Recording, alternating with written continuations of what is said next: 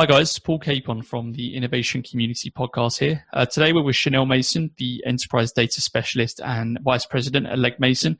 She's been working with data and analytics and HR for a number of years now and has some really interesting insights there. So Chanel, welcome to the show. Hello, thank you for having me. Great. So just to start with, can you tell our members a bit about yourself in a few words? So, as you mentioned, I'm an enterprise data specialist here at Legg Mason. I've actually been at Legg Mason for 16 years. It's my first job out of college.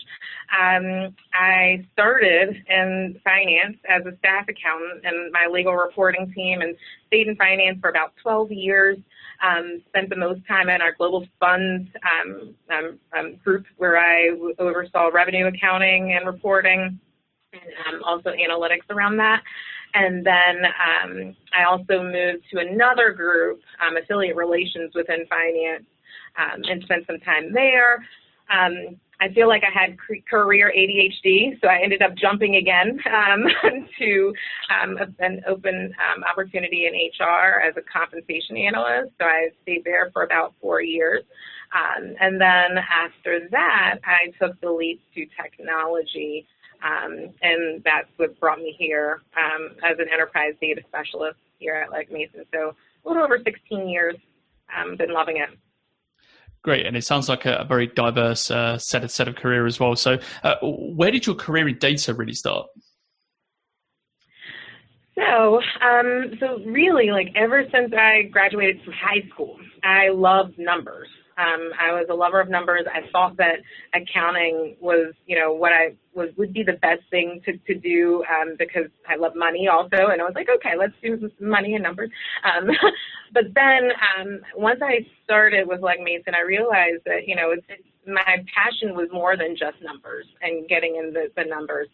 It really was being able to tell a story and also to be able to, figure out the people aspect of data. And so, the opportunity opened up for me to be a compensation analyst, which was really cool. I also not only just focused on compensation, but I did total rewards related analytics and things like that. And so my passion just grew, beyond that to shift over to technology, and which I never imagined that I would be taking that kind of shift. But once the opportunity presented itself, it really aligned with what I liked to do. So, so that's how I got here. Perfect. And you've had some pretty good, career jumps, let's say. Can you tell us about a time you effected change in a major organization and also some of the challenges that came with that? Yeah, so I'm actually right in the process of affecting change in our organization. I have this cool opportunity to lead the rollout of our data literacy program across the organization. Data literacy for us is made up of 4 traits: knowledge, the things that we know about data; skills, the things that we can do with data; attitudes, the things that we feel or believe about data; and then behaviors, the way that we handle data. And so we're trying to make sure that our employees have a good understanding of what data literacy is, and then they also have the opportunity to increase their data literacy skills. And so our specific program goals are, first to provide opportunities for people to enhance their data literacy skills, to support that consistent storytelling across the org. We don't want, different versions of the same type of story going out, and so we think that, data literacy is important for that. And then we want to be able to train our employees to effectively leverage the tools and techniques that turn data into action. And so want to start seeing more ROI on these the investments that we're making with the analytical and automation tools that we have here at Legg Mason. So hoping that increasing data literacy skills will, will motivate folks to, use these tools in a different and more effective way. One of, of course, one of the, we're partnering heavily with HR with this whole data literacy program, and we recently created personas as a more focused way to deploy our training. So the personas really aligned with the recommended, they're aligned with recommended training paths according to the needs of that persona, and so the way that we've actually even bucketed that out, we have 3 different focuses for those training paths. We have a foundational level where we just want folks to know about the data literacy program and just some high-level important key concepts for us. And so that's all employees, all personas should get access to that. We also have a tool training focus where we've broken that out into 3 different buckets. Just awareness about the tools that we have here at Legg Mason, some beginner level, just introduction to some of the tools, as some people just want to start playing in them, but not do anything too heavy. And then power user training. So to increase the skills of those folks that are power users to even, to learn how to use those tools even more effectively. And then finally, we have a focus on skills training. And with that, we're kind of bucketing it out between business analytics skills and advanced analytics skills. So for our business analytics skills, those would include things like data visualization, foundations of data management, data governance, introduction to cloud management.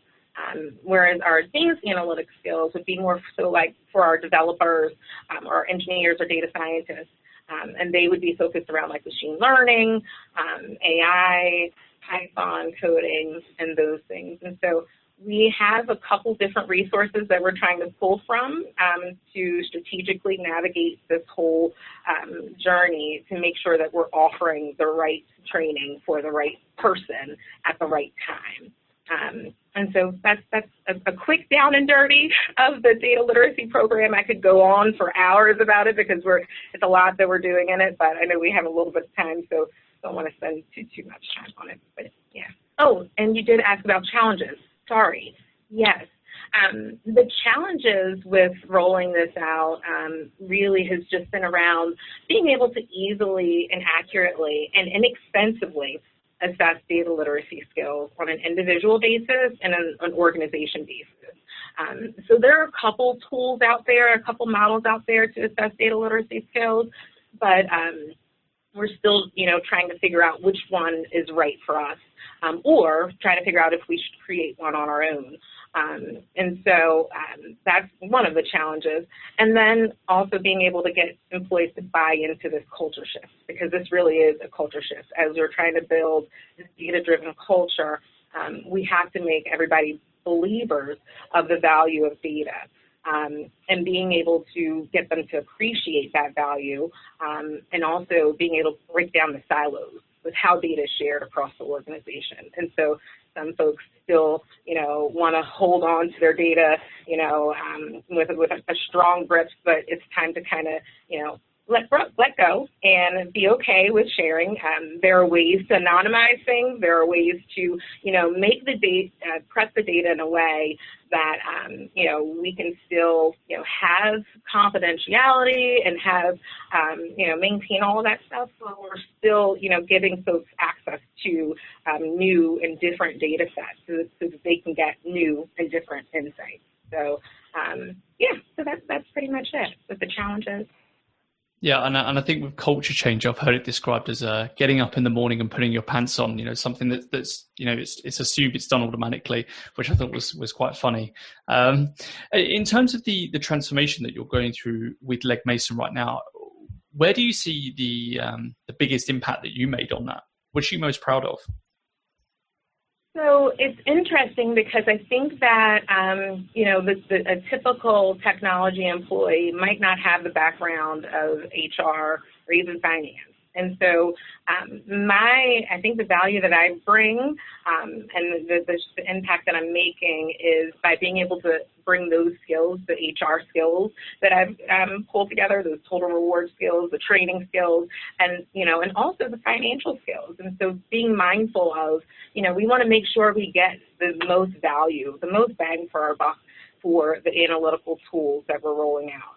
We don't want to just, roll out a bunch of licenses for a bunch of an analytical tool and folks not use it, and they just sit there.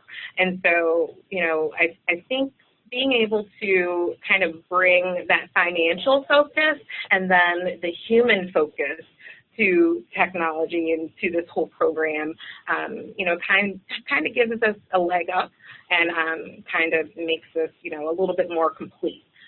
So we're able to kind of focus on all of those areas and, just by using my background and skills. So definitely think that that's helpful. Yeah, absolutely. Aligning the soft skills with the more technical skills is something that is always going to be a challenge in many major organizations. So glad to hear you're bringing those skills involved as well. Where do you see the biggest opportunity for improvement in your organization at present?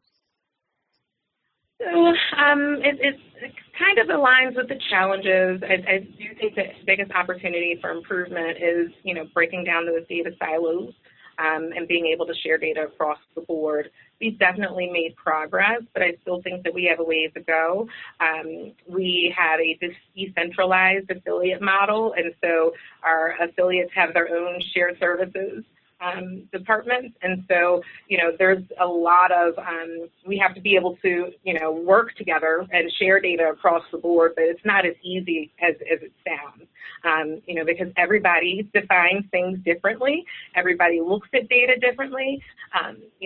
Governance is all about getting to that single source of the truth. And so I think that, when you're working in a decentralized model like we are in, we have to rely on other shared services functions to partner with us so that we can, make sure that we're getting to that single source of the truth. And so as we're still kind of early on in the journey, we're definitely making progress and moving towards that direction. But I do think that, that's the biggest opportunity for improvement is just data sharing across the board.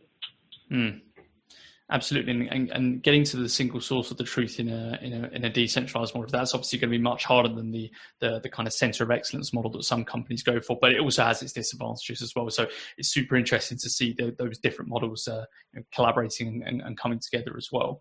More for you personally now, what is the best piece of advice you ever received throughout your amazing career?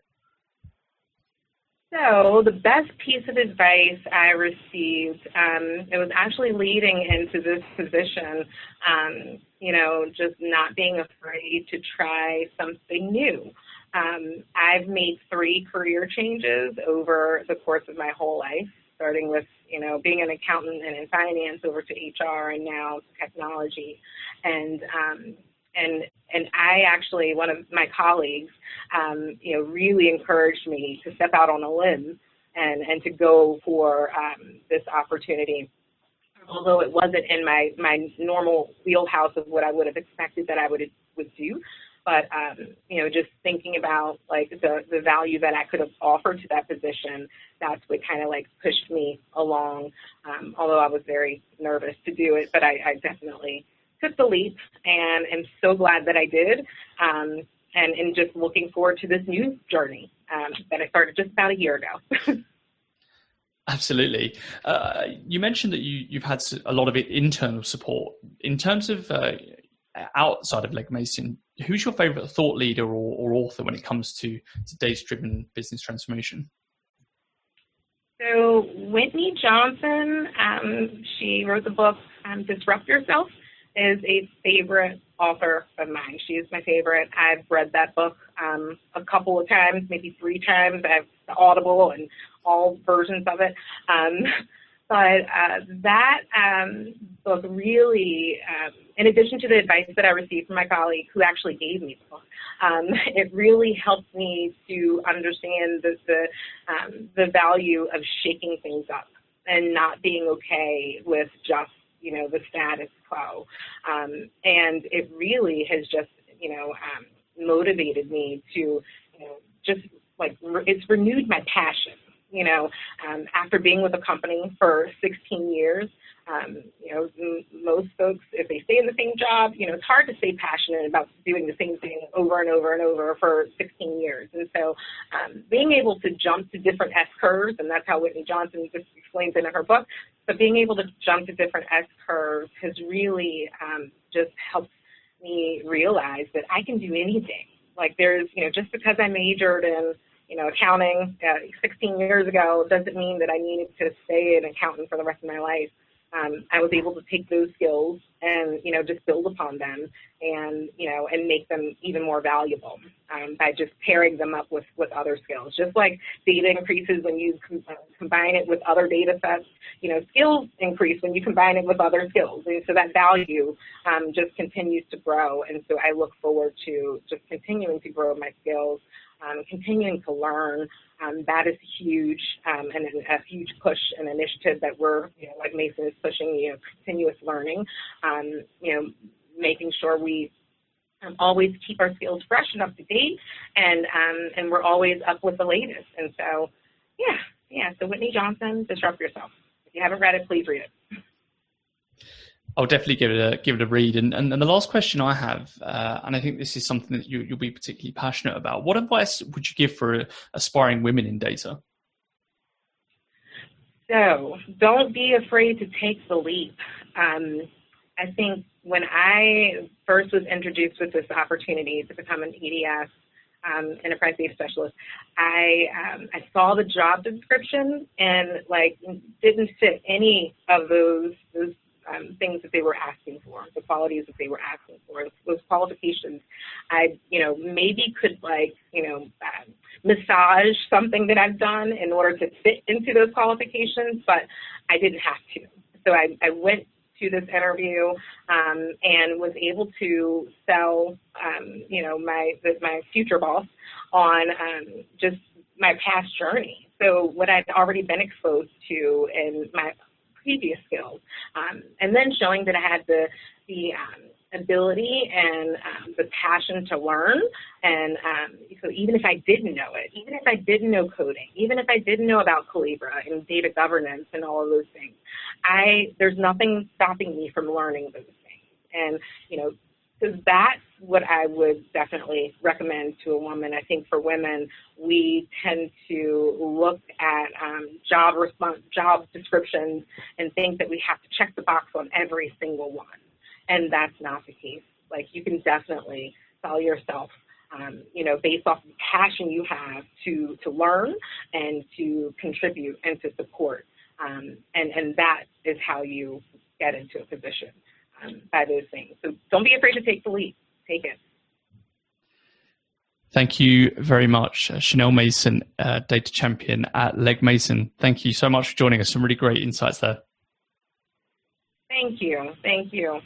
Again, this is awesome.